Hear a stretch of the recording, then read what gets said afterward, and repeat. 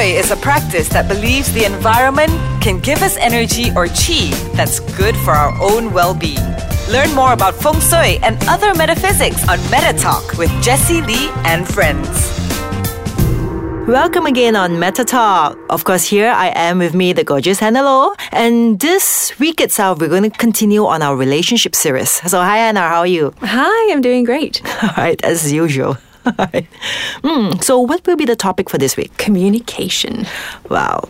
It's a huge topic. Yes, how do we do even anything in 10 just minutes? We'll one try. word, but it is really huge topics. We can break it into parts. It's okay. Yeah. All right. So let's talk more about relationship in terms of like communication, how it helps us in terms of our relationships. Yeah. Wow. Well, in one of the workshops I did, I said I felt that communication is like the glue that keeps relationships together. Mm-hmm. It's like without communication, so many things break down. And honest communication, you know, and good, healthy communication. All right. Consistent. Okay. All right. So it's like, I mean, for what I've been like sharing and teaching as well, right? Okay. Because it's like I have these new trainings that I do for corporates and all this as well, where the art of body language comes in. And if you understand the art of like body language, you know that communication is actually very important. And when it comes to like communications, you know that 93% of communications is actually non-verbal.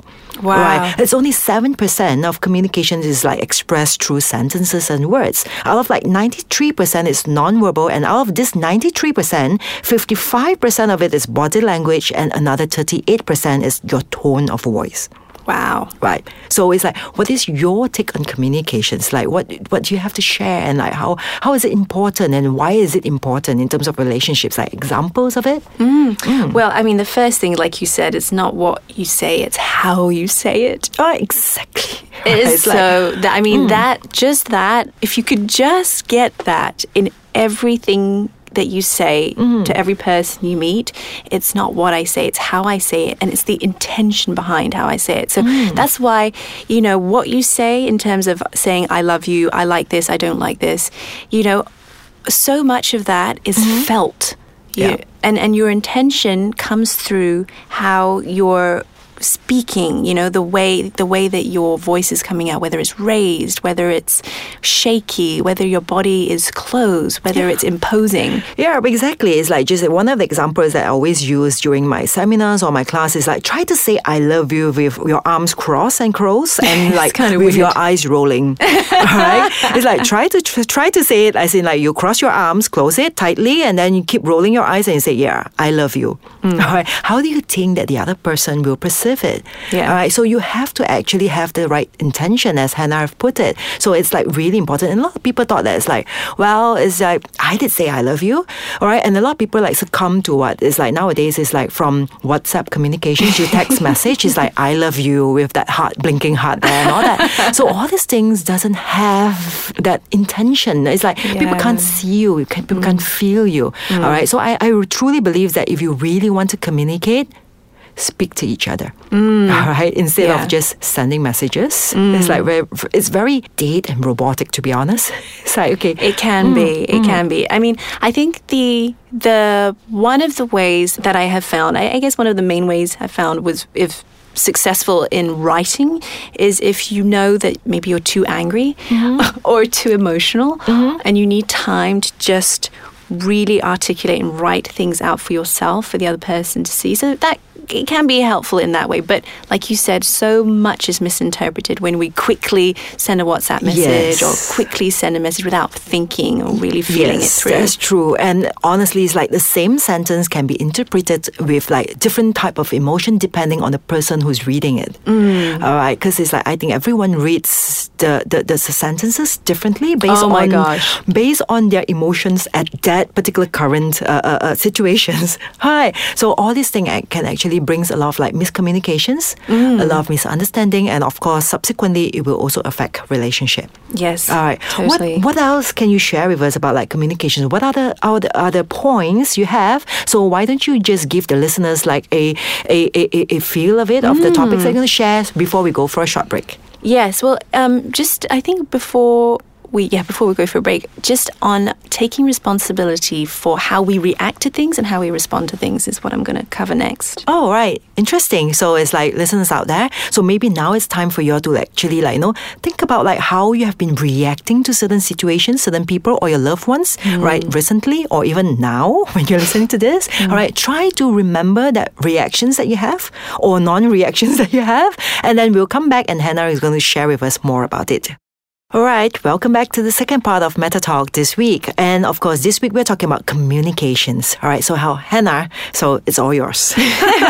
So before the break, I was talking about reaction and response. And this is so, I feel like this is Jedi work in terms of relationships, is to be able to have control over your reactions and your responses to everything. Oh, wow. Yes. Yes, I know everybody can relate to that. Someone says something to you and it just drives a nail into your chest and then you have to try not to shout back. Yeah, or else you will respond and that whatever negative energy, it will just grow bigger and bigger and it will get never ending. Exactly. Right. And then at the same time, you have to try not to suppress it and be able to somehow articulate your truth in it. So, that's why I say it's really mastery to be able to control your actions and responses. So what I wanted to say about that is, okay, so for the person who's receiving something, so receiving a piece of communication that you feel may be hurtful or you think that the person is directing something at you, 9 times out of 10, we see things through our own lens, through our own judgments, through our beliefs about ourselves, about the other person, and 9 times out of 10 it's not true. All right. So it's to just to be able to go into the default of, this is not about me. This person's not directly trying to attack me.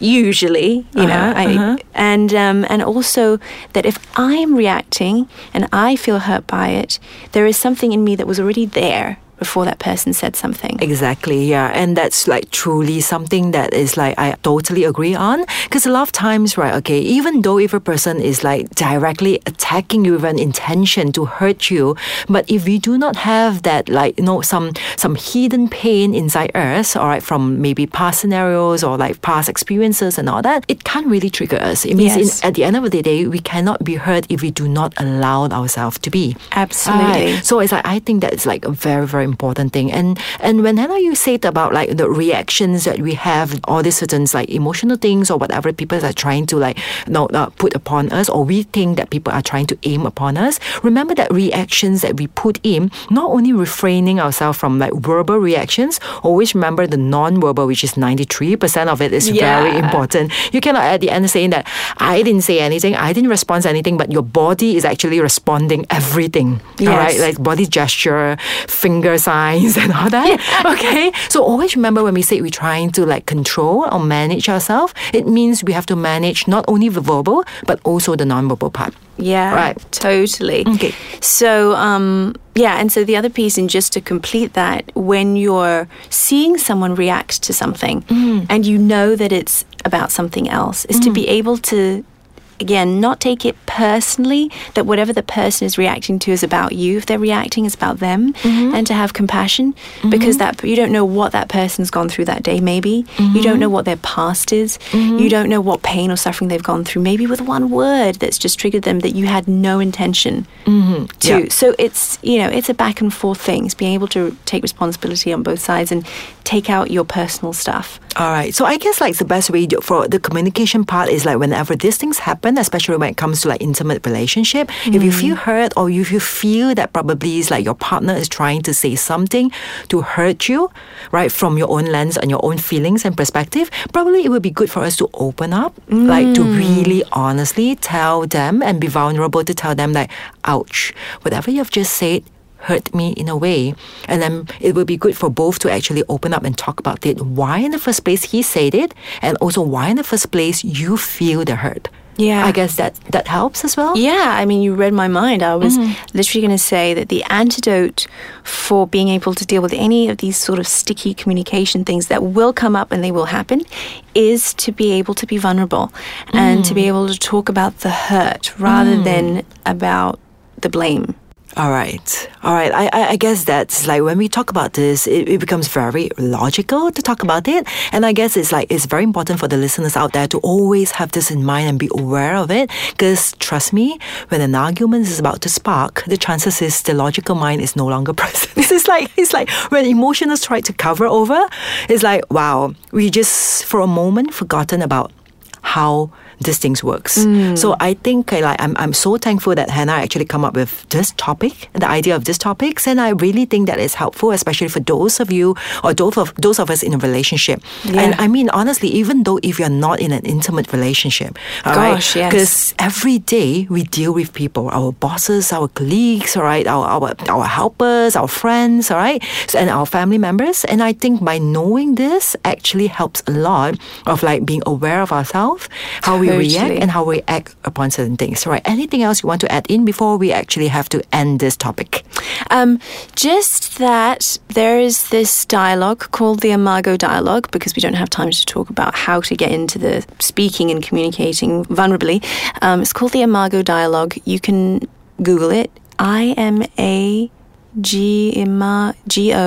Yeah, Imago. IMAGO. Oh gosh, my spelling's gone off. So just Google it and it will give you some really great directions on how to be vulnerable and have healthy communication dynamics in your relationship. That's really great that you share us. Like I'll be the first one to like check it out. Okay. All right, listeners out there, I'm like we are very thankful that you have been like following on our episodes all this while.